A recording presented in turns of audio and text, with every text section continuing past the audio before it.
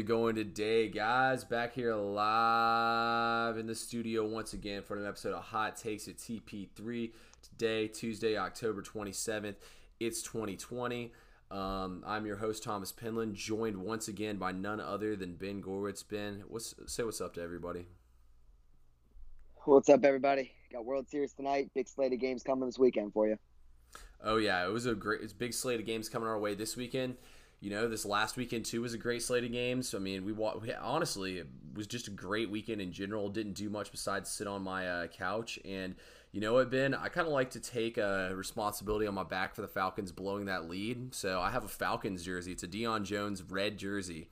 And the Falcons have actually never won a game with it on my body. So, of course, I put it on. And I was talking to all my roommates, and I was like, look, if we want this first overall pick, I'm throwing on the cursed jersey. We're getting the first overall pick. And the whole game when we were winning, they're like, hey, it looks like the jersey's not cursed anymore. I was like, just wait. The second Gurley punched that in, I knew the cursed jersey was coming out. It's every week. I mean, we might as well just start live betting the other team when the fourth quarter starts. No, that's what I'm saying, especially seeing these 98% or these 99. We need to wait until the win percentage for the other team gets 98 or 99, and then that's when we live bet the other team. I mean, honestly, us losing that game this weekend was just kind of funny. I laughed it off after the game was over. I wasn't even mad. What about you? Oh, I'm not mad at this point anymore. I'm just used to it, which is kind of sad. As bad as the Falcons are, they're still not bottom two, bottom three teams in the league. Because they're a team that actually gets a win.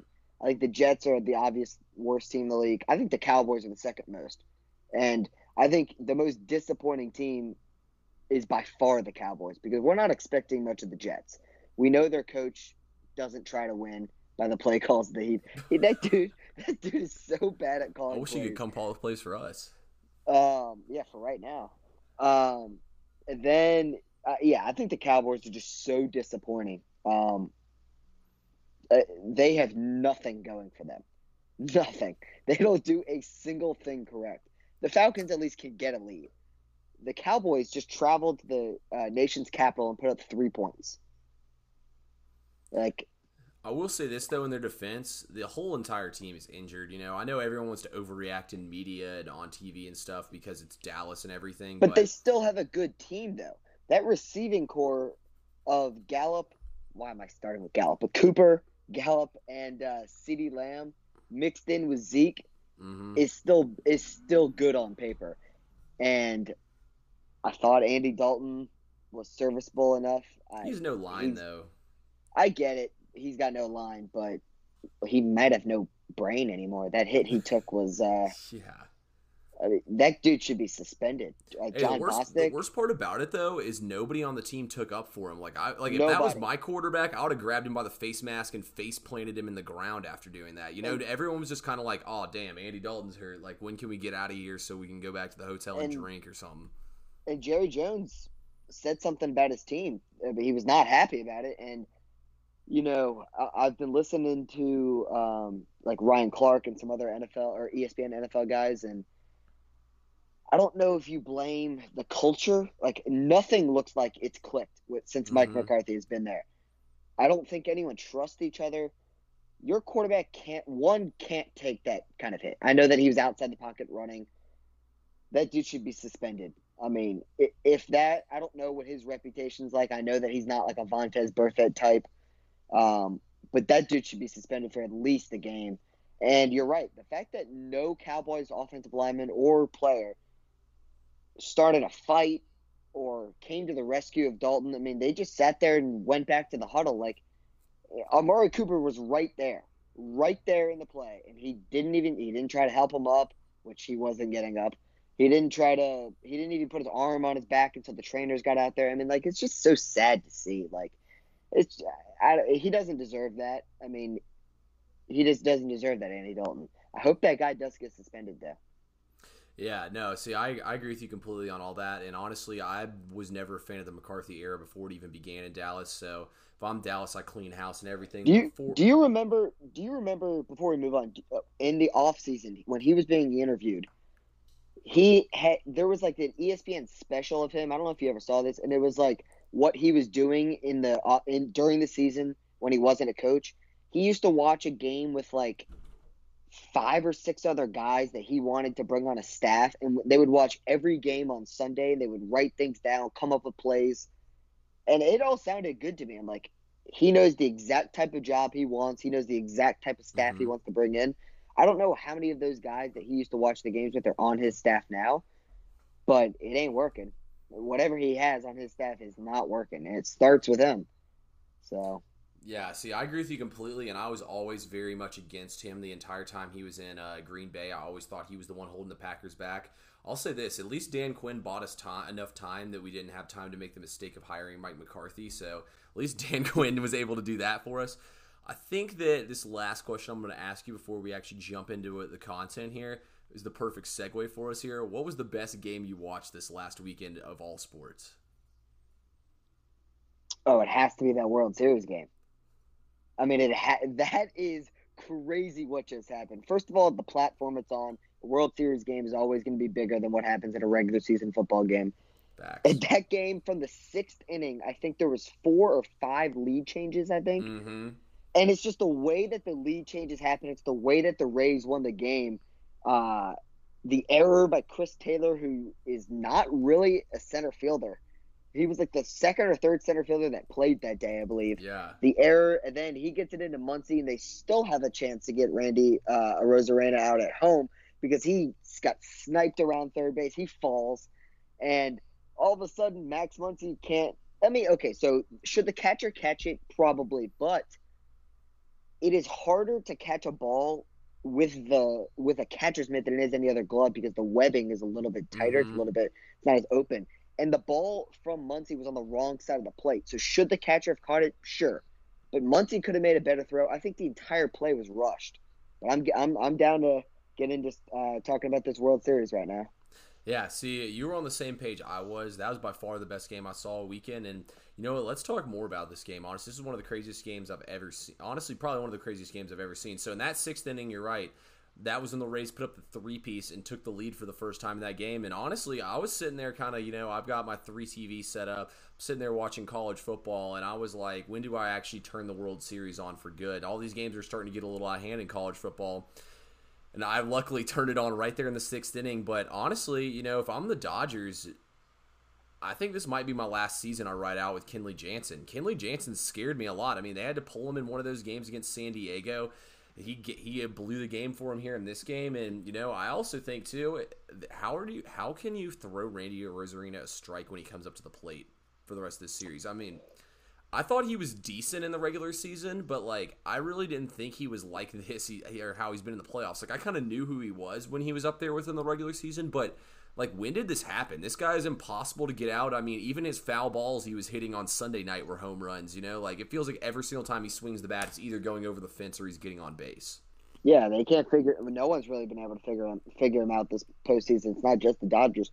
But I agree with you on the Jansen front. I think he would be, if you want to pitch him, I think the 7th or 8th inning would be a little bit better. But here's the thing, not every team has the luxury of what the Dodgers have. The Dodgers have 3 or 4 guys, maybe even 4 or 5 guys that could close out a game and be just fine. You could throw Joe Kelly back there. You could throw I don't know how to pronounce his name, but I think it's Gratterall. That guy is hilarious to watch on the mound. His celebration every single time he gets out of the inning cracks me up. And honestly, too, I personally would use him as the closer. He throws heat. Yeah, I mean, he throws hard. And really, Jansen really only throws one pitch nowadays. He only really throws the cutter. And it's at 91, 92 miles per hour. It's got a lot of movement still, but if you're only throwing one pitch, these are professional hitters. They're going to adjust. And I get that usually he's only going to be facing 3 to 4 batters, but one pitch, these guys are too good. I mean, in his last outing, he had Randy come up to the plate, and it was a 3-2 count, and the ball was 40 foot. It was a 40-foot pitch. It wasn't a competitive pitch. Mm-hmm. He walks, and then, Brett Phillips, who was a pinch hitter, which is so crazy, comes up and just saves the day. But that's the thing. You can't give these teams just extra chances. He had 2 strikes on Randy Arozarena.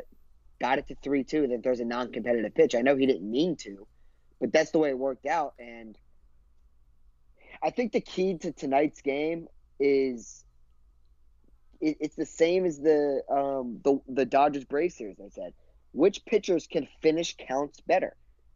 Mookie Betts in his first at bat of the game is almost always in a 2-strike count, and he almost always gets it to 3-2.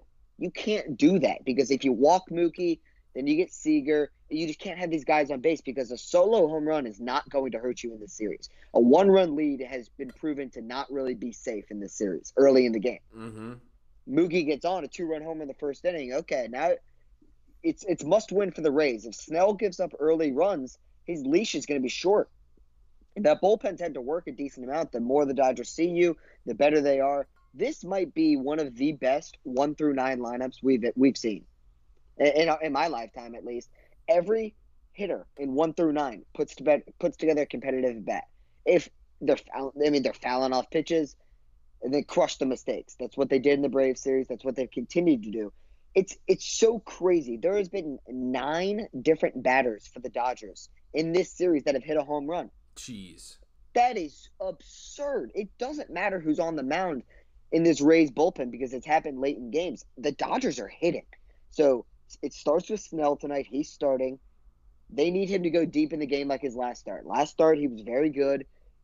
That was the first time he had gone 6 innings in the postseason last start. He had not done it before. They need him to at least go 5 again. He needs to throw strikes early, and he needs to keep his walks down, and he needs to finish counts because if you let these Dodgers hitters stay around and keep fouling up these pitches, he's not going to last long. And the Rays need him to last long. No, I agree with you completely on everything you said there, Ben. The craziest thing, though, about Phillips hitting that walk-off is, when Arozarena came to the plate, I actually said, I was like, shoot, I'll go ahead and put him on base. I wouldn't even throw a pitch here. Just go ahead and let him get on base and then make Phillips beat you. He's arguably probably the worst hitter on the entire Rays team, and he was only in there because they went all in a couple innings ago and used him as a pinch runner.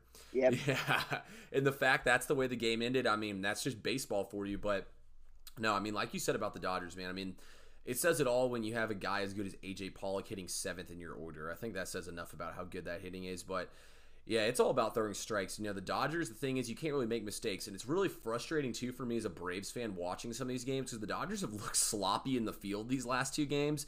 And it felt like that we were the ones who, couldn't make the mistakes and were making them against the Dodgers. And they were pretty much playing perfect games against us. And it just feels like that it's been the exact opposite here. Is it's been the Rays taking advantage of their mistakes. They don't make many of them, so you have to capitalize, and Tampa's been very opportunistic. I'll say this, too, about the World Series, and my favorite part about it is you can say what you want to, but I think we 150% got the 2 best teams in baseball, and you could say, they're both the number 1 seeds. Well, a lot of people were saying the Yankees, the Astros, all these other teams are better in the AL. Tampa Bay clearly is the best team, and the craziest part about it, too, is their payroll is lower than Jose Altuve's contract was this year.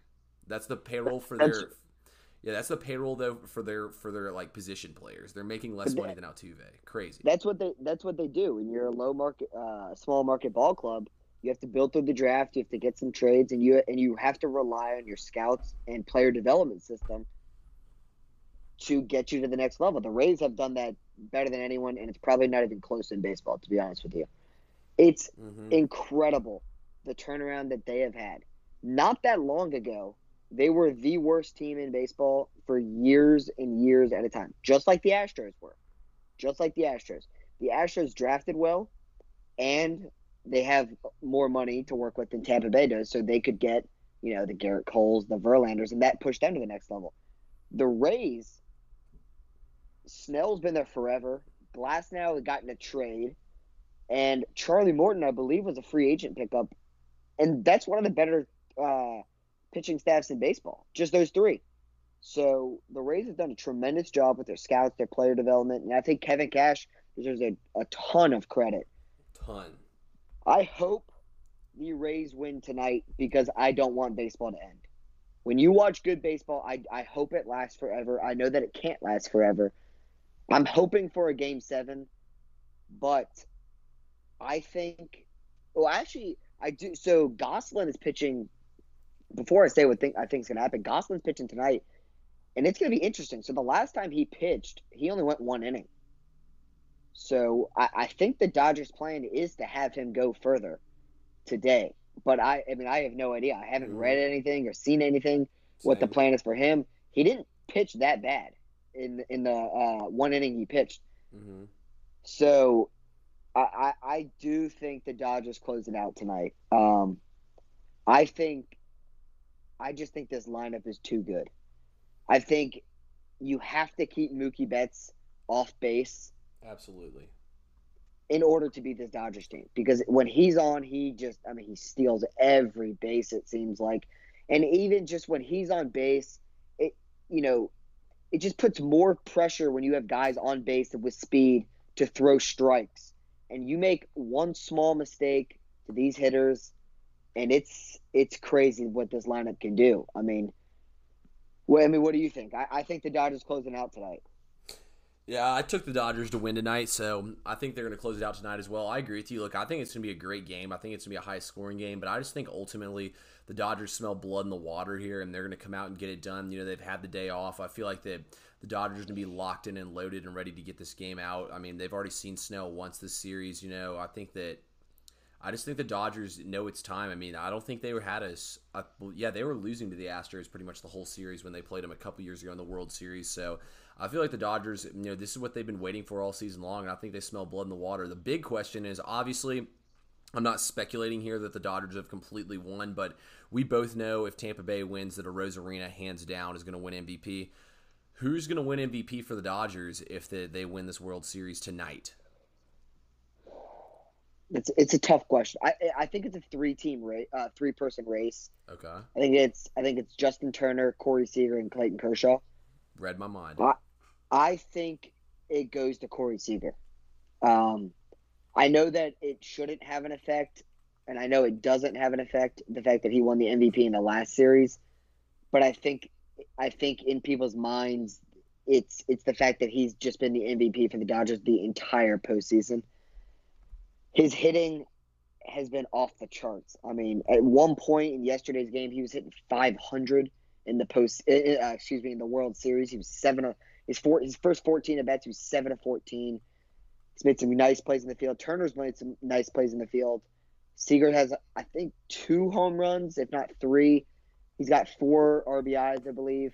I think Kershaw, you can make a case for it. He's had 2 very good starts. Um, but I do think it goes to Seager. But I do want to say this: if the Dodgers win the World Series, not only Clayton Kershaw, we obviously know he's a first ballot Hall of Famer. I think his record is completely clean. I I think agree. what he's done. I don't think it's fair to bring up any past struggle that he's had in the postseason. I don't think it matters. All he's missing in an accolade, and it doesn't matter because he's a first ballot Hall of Famer, is a World Series. That's it. He's got Cy Youngs. He's way up there in the all time win list for lefties. He's just done everything in his career except for the World Series. I'm a lefty, played baseball. I admire lefties. He's been someone that I have just thoroughly enjoyed to watch his career. I mean, it's just truly a blessing to watch him take the mound every 5 days, really every like 4 days in the postseason. But that's a player that deserves a World Series ring. He just does. I think he plays the game the right way. He's always worked hard. He's had to battle injuries. He's won a ton of games for the Dodgers.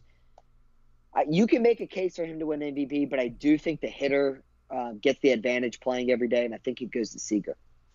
Yeah, see, unfortunately, I'm gonna have to agree with you. I mean, Justin Turner, his only problem is he had 2 games where he no-showed, although does have 3 games where he just absolutely went off and you couldn't even But get him he's out. he's played some tremendous defense. Oh yeah, some huge, probably some of the biggest plays in the whole series. Like, what was that one where he like fell over and threw him? You know what I'm talking about? He had that one, and he had the one where the ball was hit so hard he couldn't get his body in front of it, so he just kind of picked at it, scooped it like a first baseman, turned Yeah. a double play. That was a big double play in the game. So, um, yeah, you're right. I mean, I think Turner last game went 0 for 4, and Mm-hmm. Seager did not. So there's an Yes, advantage.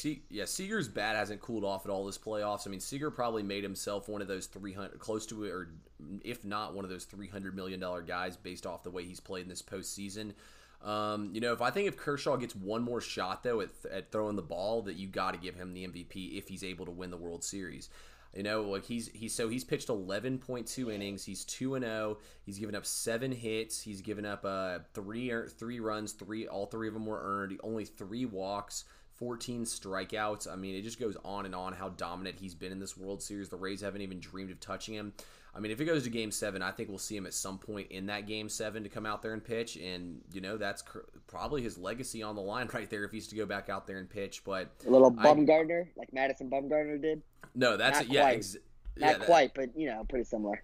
I mean, honestly, I think it is pretty much the same thing if he goes out there and does it. And I think that he can wipe all the wrong out of his legacy if he's able to do that. But even if he gets the ring here, honestly, I hope Kershaw gets the ring here for all the reasons you said. He deserves it, man. It's been one of the best players in baseball, and I want to see him remembered as that, not as the guy who chokes. No one ever wants to see someone go down like that.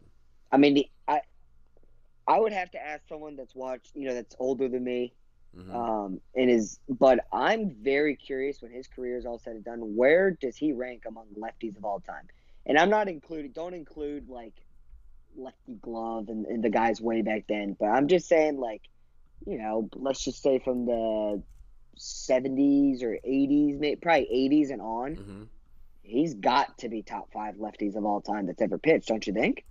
No, I completely agree with you. I mean, I would argue just because Clemens cheated, he's probably the best pitcher I've ever seen pick up a baseball. So that's how damn good he's been in his entire career.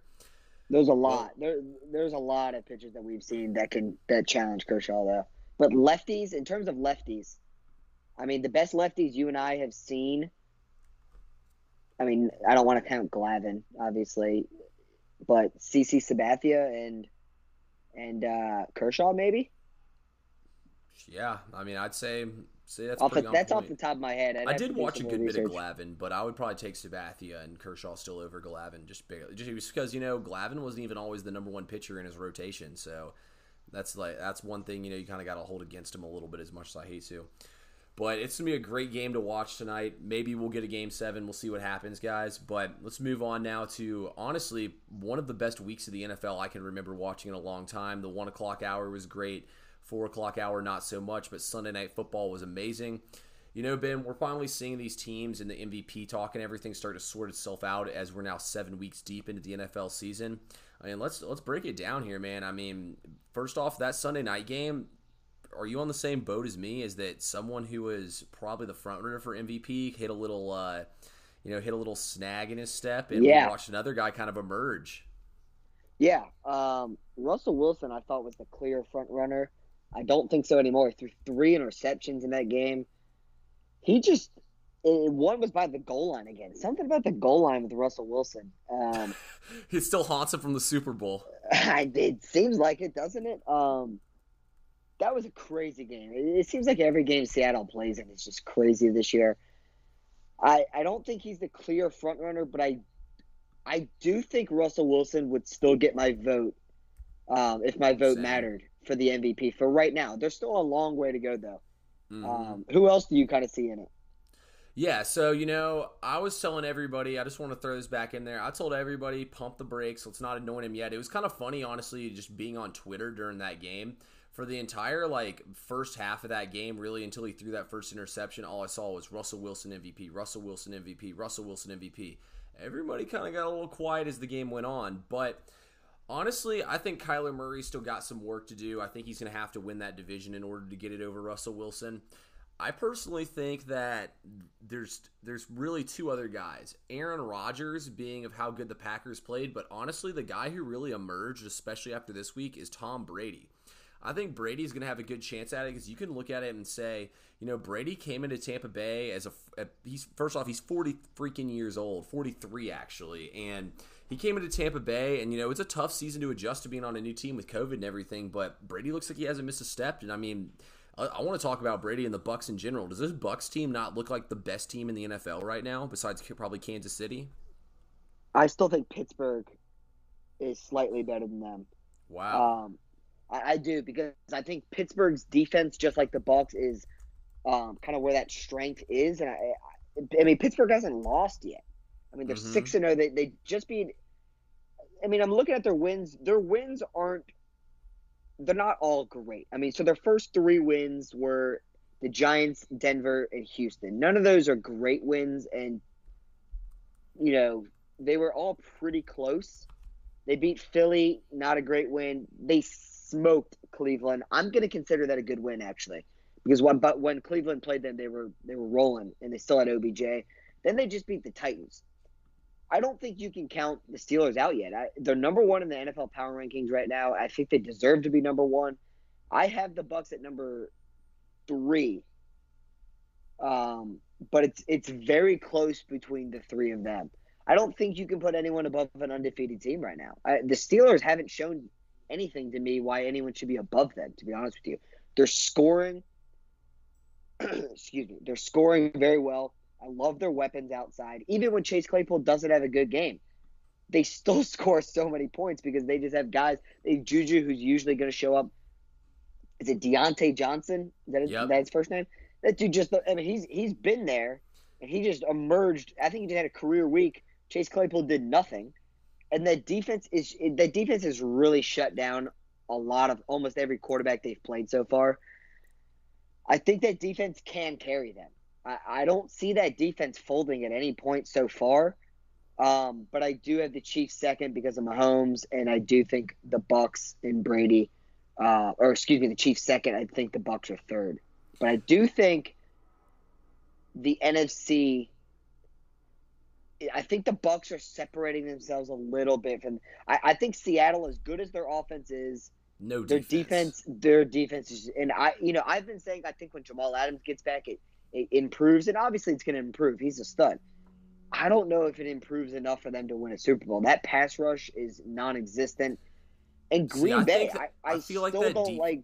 Yeah, well, I feel like that defense, like we saw on Sunday night, that's kind of going to be their, like you said, their Achilles heel all season. Obviously, I think they're going to get pretty active here at the trade deadline and try to make a couple moves to bring in a pass rusher because, they chose not to pay Clowney. And, I mean, yeah, you did bring in Jamal Adams and you were using him as your pass rusher, but, I mean, I don't think if they had Jamal Adams, that game would have gone any differently than it did on Sunday night. I think that bad defense will really, really come back to hurt them. See, I feel like the AFC, like Pittsburgh, Kansas City, I just can't put Baltimore in that category until I actually see them beat someone. But like Pittsburgh, like you said, Chase Claypool had 5 touchdowns the last 2 weeks, and he had like 1 catch for 2 yards this last week. Like, how many teams in the NFL can win a game without someone who had 5 touchdowns in 2 weeks, doing absolutely nothing? Like, it's like Pittsburgh. And not only that, Pittsburgh turned the ball over 3 times this past week. Yeah, and still won the football game. Mm-hmm.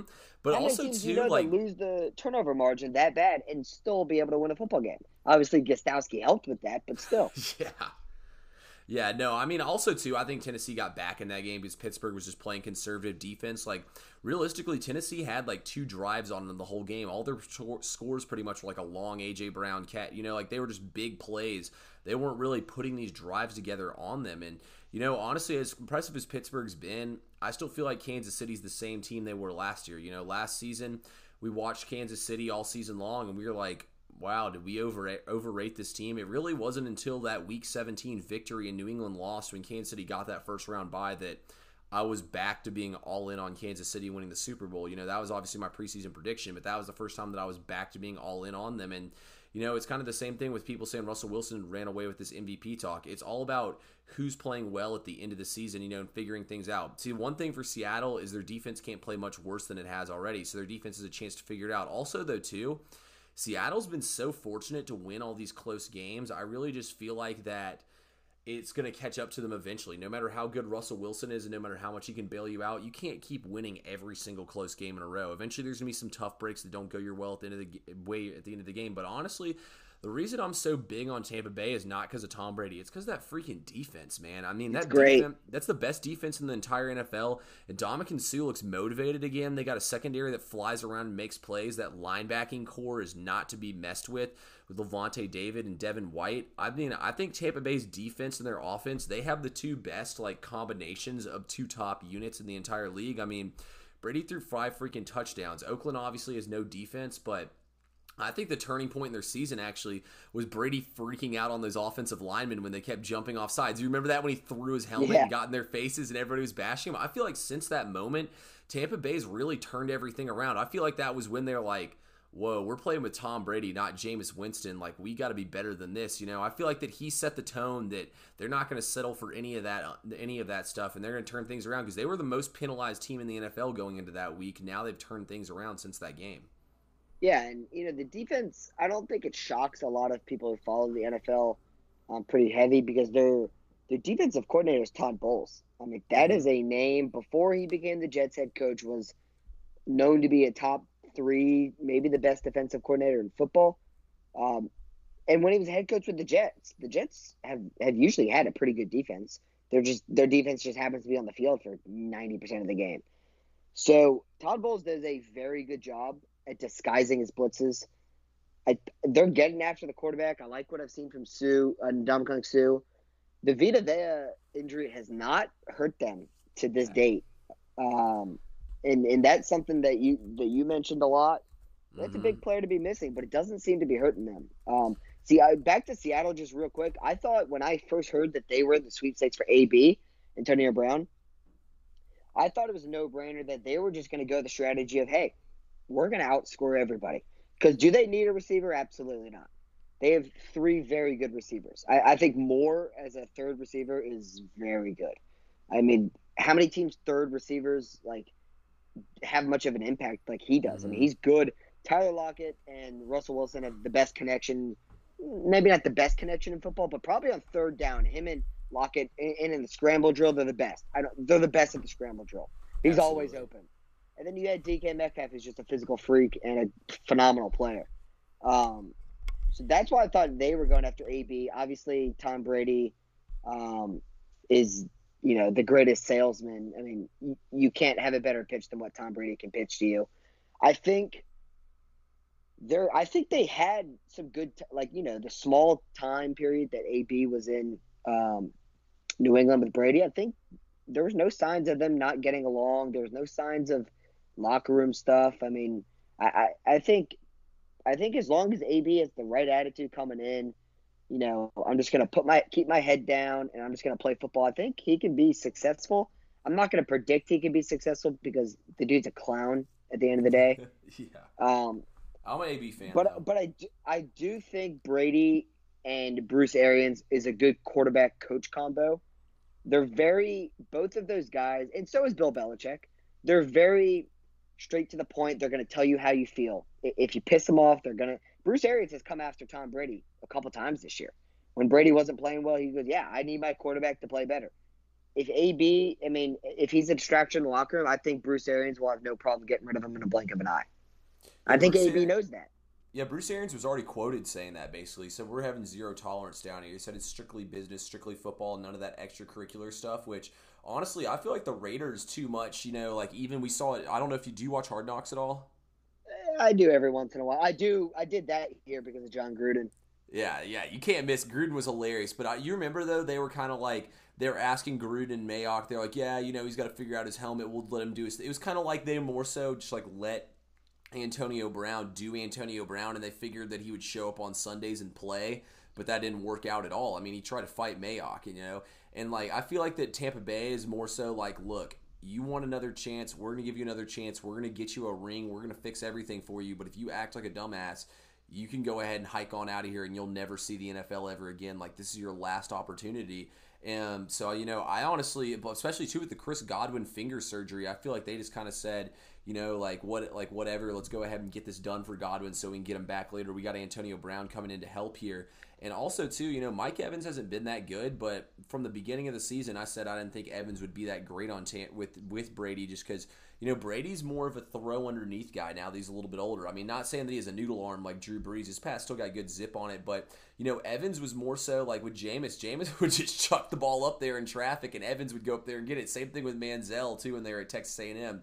It's just throw it up, I'll go get it. But also, too, I really did think Vita Vea would go now would be huge, but the Bucks did end up trading for Steve McClendon, I believe. I don't know how much he played against that Raiders game. I can't lie, at the 4 o'clock games again, I did my patented about halftime slumber where you wake up and the games are about over, so I can't tell you if he had much of an impact. I think an underrated part of AB signing to the Bucks is you don't know. I mean, you could, in a blink of an eye, someone could go on the COVID list. Mm-hmm. And the fact that you can replace him with a talent of AB is better than anyone else can do. Mm-hmm. So I think that's an underrated part. Do they need it? Did they need a receiver? No, but you just never know who's going to go down. So um, I think it's worth a chance, but he's on a short leash. No, absolutely. And I want to see Antonio Brown succeed. He was one of my favorite players in the league back when he played on Pittsburgh. And I think it's more exciting when you have the best players out there running around on NFL Sunday. So I hope the best to AB, and I hope he fits in down there. All I can say is I hope he balls out and gets a big contract so he's out of there and the division becomes easier for the Falcons when we're actually relevant again next year. Anyway, before we move on to college football, I think it's high time we talk about these rookie QBs, man. We got Tua, who's going to be making his NFL debut on Sunday. I mean, I don't really consider last game his debut since he's barely His even in there. He starting was blow debut. up. Yeah, his starting debut. I'm going to be the first person to say this, too. I'm not going to lie. I guess Oregon, my new theory has to be that Oregon underutilized Justin Herbert because, I mean, I was wrong, but where the hell was this when he was in college? I mean, Herbert looks like a freak out there. But basically, what I'm getting to is, I mean, I think the NFL rookie or offensive rookie of the year awards become down to two guys pretty much here, and that's Burrow and Herbert. I mean, what do you think Hmm. about what you've seen out of these guys so far? I I mean, you just can't help but smile what these guys are doing. I'll start with Herbert. So coming into the league, obviously you see his size. I mean, Mm-hmm. he's a physical specimen at the quarterback position. We knew that he could run a little bit because he showed that at Oregon, so you knew that part was there. Yeah. We also knew that this man is insanely intelligent. Graduated with I believe over a 4.0 from Oregon, and that's an underrated part of a quarterback. I mean, Yeah. I think that helps pick up a playbook and schemes. I think you can learn a lot faster than some other rookie quarterbacks. Um, I actually think it benefited him the fact that he did not start week one. Get the nerves a little calmed down. Get used to a locker room. Get used to how the NFL works on game day. It's much faster. So the fact that he could watch a little bit, I mean, physically and talent wise, it's all there for him. And I think you have no choice but to say that his future is looking pretty bright in for the Los Angeles Chargers. Let's go to Burrow. Burrow, obviously, I mean, he's not winning a lot of games, but neither is Herbert. But they're both these quarterbacks are in almost every game they play. Mm-hmm. The future is so bright for Joe Burrow in the Cincinnati Bengals. I am buying all the stock into it. I don't think they're Same. very far. I don't think they're far from competing. I know that their division is really, really tough. The Browns are clearly getting better. I know that OBJ is not going to be out for the year, but they figured out a defense, and I think the Browns have found a head coach that can get them um, successful for consecutive years. The Steelers, as long as Big Ben is there and is going to be successful, and then the Ravens. I think this is turning into a. I think this could turn into a division like the NFC West. I think you're going to have every team to be competitive. I really like what the Bengals are doing. Their receivers, first of all, rookie receiver T Higgins has also been outstanding. You have AJ Green, who when's healthy is very I think is they're still about to very trade good. him honestly at this They deadline. might, they might, but I think if the Bengals can continue to build through the draft and maybe get a good free agent to come in to help Burrow a little bit, I think his future is so bright. I'm buying everything that I've seen from Joe Burrow right now. He's running. He's not scared to run. They've called that quarterback draw play up the middle almost every single week so far. He's not scared to make the mistake throwing the ball. He's very accurate, which we knew from LSU. And I think him being a little bit older than the average rookie quarterback age has also helped them. I've talked about that a lot. I think he understands schemes better than most rookie quarterbacks have. Mm-hmm. He's putting the ball in the right place. He's tough minded, and he's the type of guy. He is not afraid to yell at his offensive line. There was a play where his offensive lineman kind of fell backwards a little bit, Yeah. and it was a false start, and it was like a third and short, and it became a third and like medium, and he was yelling at the guy. And listen, your quarterback is your leader. He's obviously the franchise quarterback. I love to see that. I don't think I don't think he has to earn his right or whatever people say. He's the leader of this football team. It starts with him. I love to see him getting in people's faces. It's going to make people better at the end of the day. He is a winner. That's what he's done for most of his life. He's won ball games. I think he had a quote when he was when he first got drafted. Like he just hasn't lost much. He hates losing, and I think it shows in the way he plays. He's tough-minded and he's very talented. Yeah, I agree with you completely. And, you kind of hit the nail on the head there. He gets knocked down all the time, but he doesn't even phase him in these games. He just keeps getting He back up always and gets throwing. up. Yeah, always does. Obviously, I know their teams have been losing a little bit, so the stats skewed a little bit. But these guys, just if you do passing yards by average pass yards per game, these guys are both in the top 5 in the league right now between Herbert and Burrow. And like you said, I think these guys really are the future QBs of the league. They're huge. They can stand in the pocket, but I mean, if you drop everyone to coverage, they're just going to take off and run on you. And that's kind of the difference between these older group of QBs and the newer. You look at Matt Ryan and Matthew Stafford, for example. They'll sit back there in the pocket and pick you apart. I mean, but they can't really do the damage. I mean, yeah, they can pick up 5-6 yards with their legs, but they can't pick up 10 to 15 with these guys. And these guys can run away from the defensive backs too and get out of bounds. I mean, these guys are next level athletes. I'm not going to lie, though. I personally think Herbert's going to run away with this Rookie of the Year award here. I think the Chargers, he's the better team, the better defense, and everything here. I think everything's better suited for him, but I'm blown away, honestly, by what I've seen from Justin Herbert in the NFL. I really just think that Oregon football team is underutilizing, and I really think, honestly, since they lost Chip Kelly, they've never been able to get back to what they were. And that was just more so us all having wishful thinking and seeing they had a highly recruited quarterback in there, because there was times where Herbert looked lost out there throwing the ball when he was in Oregon, especially I think back to that Arizona State game where he threw 3 interceptions and they got upset last year. But at the same time, when I watch him play in the NFL, I mean, he looks, like you said, cool, calm, and collected in there, and I just feel like that everything's been going his way. I mean, he has a big arm. He's making all kinds of plays, and it's the same thing with Burrow, too. Burrow doesn't get phased at all in these games. I mean, he's been getting popped in these games, and he just keeps on getting back up, back up. Like you said, Bengals are probably an offensive lineman or two away from competing next season. So these young quarterbacks, man, have been fantastic to watch. Well, Jonah Williams has not been able to stay healthy in his 2 years so far for Cincinnati. He missed his entire first year. I think he got hurt before the season started, and then he just got hurt again this past week. So, I mean, they drafted him pretty early from Alabama. He hasn't been able to stay healthy. Speaking of Alabama, though, let's talk about the lefty.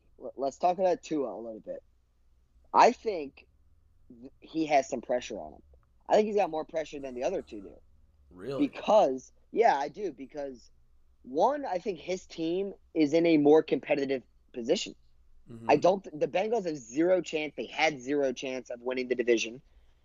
And the Chargers were never going to win that division with the Chiefs. I'm not saying people had Miami winning the division because people didn't. But the way that New England looks and the way that Buffalo has kind of looked, Miami does have a chance at this division to win it. And one, we need to see that he can take some hits. Obviously, he hasn't had a chance to prove that. They also just totally benched Ryan Fitzpatrick, who was playing pretty well for them. And and the Dolphins are, let's see, what's their record? They are 3-3 right now, and the division winner is 5-2. Who's Buffalo? But Buffalo plays New England this coming week. So if Buffalo loses to go 5-3 and Miami wins to go 4-3, they're in this, right? They're on a 2-game win streak, obviously with Fitzpatrick, and they just benched him to go to Tua. I'm as big of a Tua fan as it comes. I went to Alabama. He went to Alabama. I'm a lefty. He's a lefty. I don't think he should be playing. And it's not injury related. It's not. I do not think Fitz should have been benched. I don't get that. I think you ride out Fitz to see what he can do. This team has a chance to make the playoffs. Throwing Tua in there now, you still have a chance, but now it's unknown. We don't know what he's going to do. Usually with a rookie quarterback compared to a seasoned veteran with Fitzpatrick, you know in that first quarter if Fitzpatrick's going to have his day or not. Most of the time, he keeps them in the game. Tua could have 3 good quarters and collapse. You just don't know with rookie quarterbacks. There's the unknown factor. I thought they should have kept Fitz in. I think there's more pressure on Tua because in the first 6 picks, Burrow went 1, Tua went 5, Herbert went 6. Well, those 2 quarterbacks, Herbert and Burrow, have shown that they belong in this league. If Tua, for the rest of the season, struggles, there is a lot of, he's set in stone the starting quarterback next year. No doubt about it. But I think if he doesn't show for the rest of the year that he belongs like Herbert and Burrow does, I think it adds the pressure for the next season. This Dolphins team is not bad.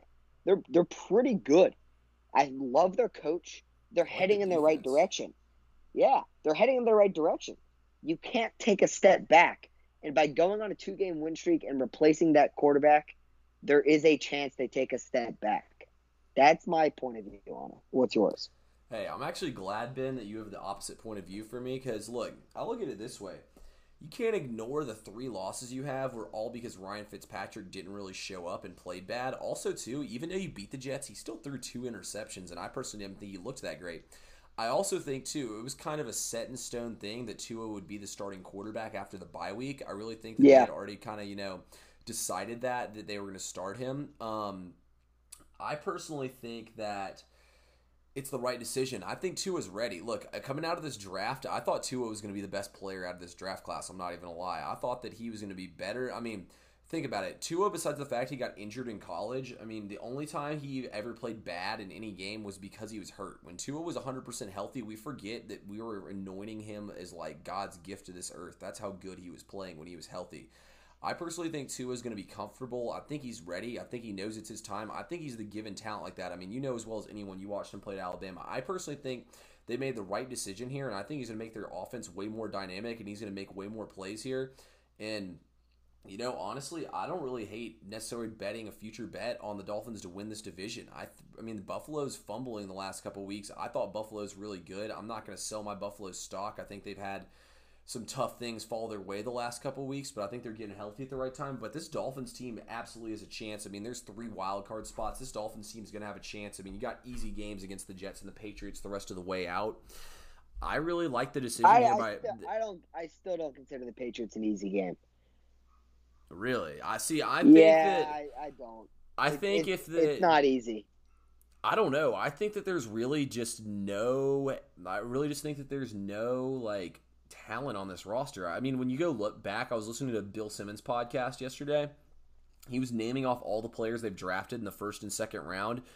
Pretty much like maybe 2 out of like the 18 guys they drafted in those 2 rounds over probably the last 8-9 years have been anything in the NFL. They've been whiffing on all these draft picks. They had all these guys opt out because of COVID.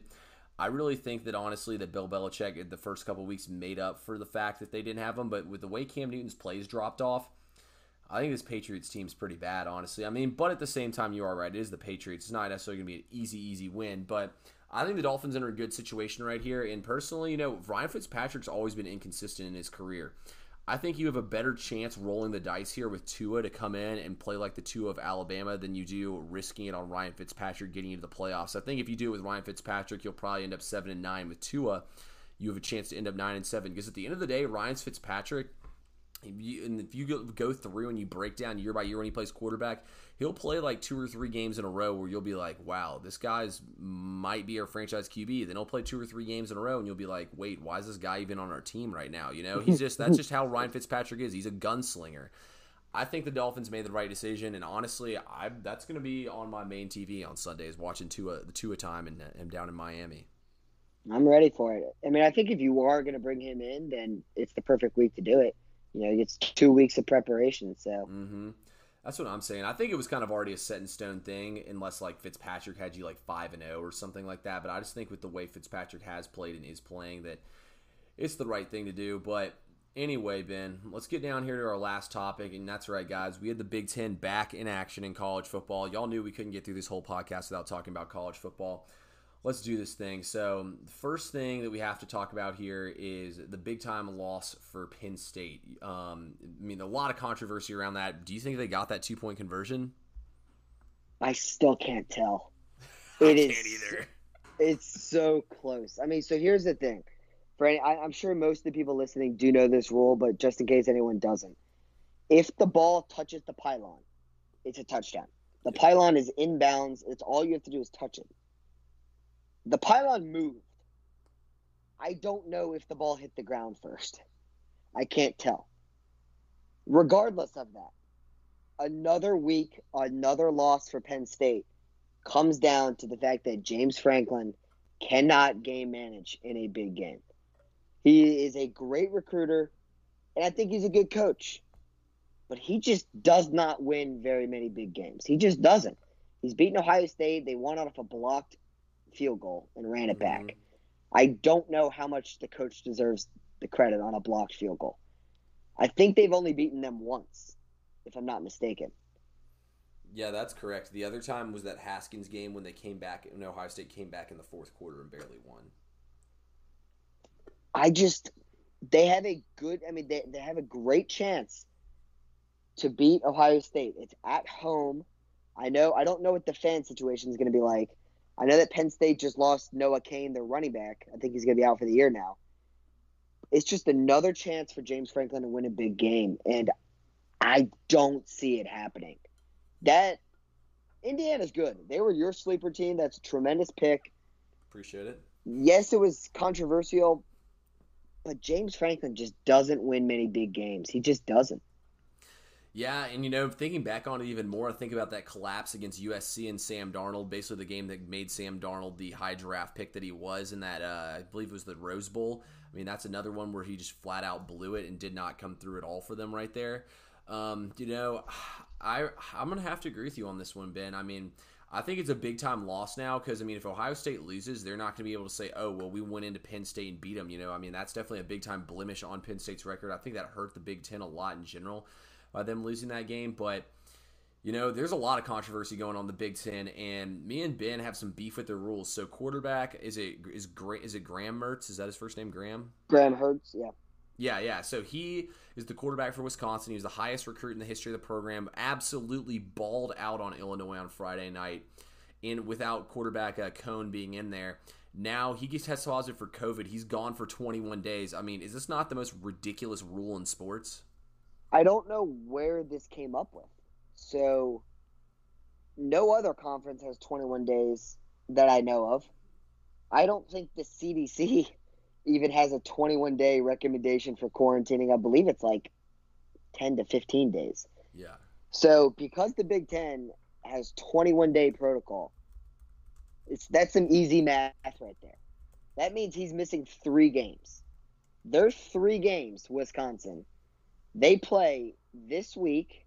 They play at Nebraska, who is 0-1, but they played Ohio State, and they didn't look horrible. Then they then they're home against Purdue, just got a big win without their coach. And then they play at Michigan, who looked great against Minnesota in week 1. This is disastrous for Wisconsin. And I don't know when Jack Cohn, the original starting quarterback, is supposed to be back. If he's out for these 3 weeks, I think you might as well call the season over with for the Badgers. Unless they go 3-0, and it's 2 road games, I think it's unlikely to see them go 3-0. Because if they get 1 loss, let's say they win. Let's say they go 2-1 with this stretch, without their quarterbacks. Even if they play Ohio State or whoever they play in the Big Ten, I don't see them winning. So I think they have to go 3-0. And I just don't see that happening. This 21-day rule, I don't want to call it stupid. I think calling it stupid is wrong and foolish when we're talking about a disease that's, harmed as many people around the world as it is. I would just like to know the reason why it is 21 days when every other conference doesn't have it for 21 days. That's all I think we need to know. If they have a good reason for it, I think you and I's opinion will change. But 21 days seems like it's pretty steep. I know Very plenty steep. of people. Yeah, I know plenty of people that have tested positive, and Same. 2 weeks later they've been fine. This is an athlete at a D1 school where testing is enhanced and more often. I think 21 days is just outrageous. Yeah, I agree with you completely. 21 days outrageous, and I'm in the agreement with you as well. I don't think Wisconsin can weather the storm with that third string QB in there. I don't even know Is this something that they could, like, if they test if they test their athletes every day, let's say he has 2-3 tests that come up negative, are they allowed? What's the word I'm thinking of? Are they allowed to like say, hey, he's healthy? Do we have to wait out 15 more days or like whatever? You know what I mean? Are they allowed? I Is it honestly have 21 days set in stone? Yeah, I honestly have no idea on that. And even the crazier thing it brings to mind is imagine if Justin Fields tests positive. Do you really think they're going to let Justin Fields sit out for 21 days and have Ohio State lose? No. Like the Big Ten came back to play football because of Ohio State and Justin Fields and because they want to get in that Final Four. I mean, if that happens, I could definitely see them maybe making a change in the rule on the fly. But I'm in agreement with you once again, Ben. It's a totally weird situation. But that shouldn't be the case. It shouldn't be just because Justin Fields is a bigger name and is the best player in the conference, really the only shot that this conference has to get in the playoff. It shouldn't be him getting an advantage compared to others. So I would honestly be pretty pissed off.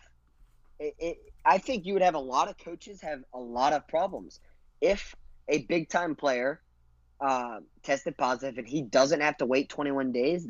You can't play favorites. Not at all.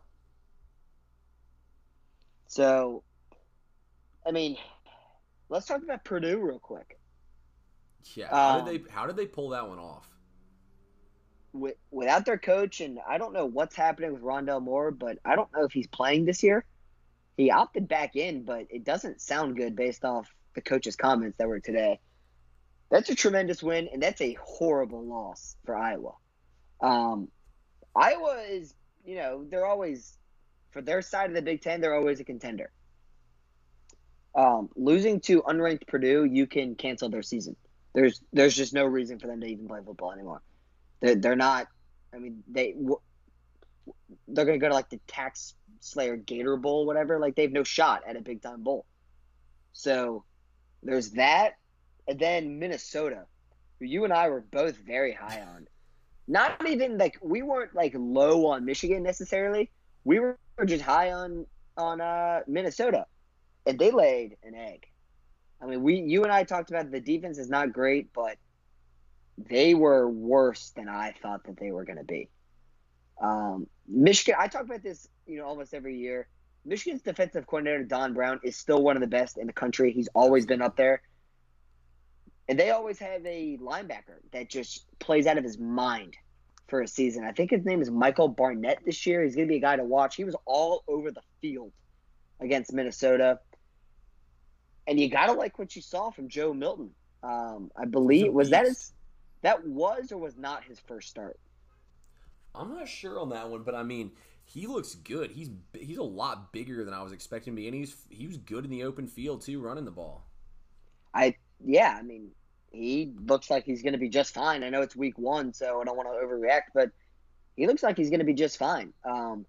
Minnesota, though, I'm pretty disappointed in how PJ Fleck's team came out week 1 at home in a ranked matchup. Just that game wasn't really close. Yeah, no, I mean, definitely not. I mean, I would say the Big Ten, honestly, it was a wild first week. I mean, obviously we got kind of what we expected from the Ohio States and Wisconsins, but I mean, the Penn State loss, like a lot of these teams that kind of no-showed. Honestly, did you see the score of the Northwestern game? I mean, they absolutely annihilated Maryland. Yeah, I mean, I didn't watch any of the game, but I did see the score. It was just all over the place, kind of. I mean, it was week 1. Well, let's see if we can get a little bit more consistency. I mean, I don't want to overreact after week 1, but the only team that matters at this point is Ohio State. I guess Michigan, but do we really think Michigan's going to be undefeated by the time they play Ohio State? Probably not. I mean, I guess if Penn State can beat Ohio State this week, it shakes everything up. Yeah, if Penn State beats Ohio State this week, I don't think the Big Ten even gets a representative in the college football Final Four, but to be honest, unless Michigan takes it. Yeah, so I'm not 100% sure on this. I searched Google for a good bit while we've been on here. I can't find anything specific about Penn State not letting in fans, but there's no tickets available for the game on Vivid Seats, so that probably means that they're not letting fans in. And also, too, breaking news that came out while we were on here, Kylan Hill is not expected to play again this season, so he's done for the season for Wow. Mississippi State as well. Yeah. So I saw earlier when a report of that came out, he said that's news to me. So I guess the fact that it's breaking news, it's official. yeah, it's reported Was on it ESPN. So okay? Well, I mean they weren't going to beat Alabama this week anyway, but that's a player who had a very good career on the field, and I think off the field he had more of an impact. What that man did this offseason in a state like that is pretty incredible to see. mm-hmm. He basically was talking to the state government and said, if we don't change the flag, if we don't change our ways, I'm not playing football. That's the biggest moneymaker Mississippi State has. He's their best player. They acted immediately when he spoke out. I think it was tremendous that he was able to accomplish that, specifically in a state like that, which, I don't want to get into it. I don't have to get into it. We kind of know what that state can bring sometimes. They don't give statues out, but that's a guy that's going to be remembered forever in Starkville.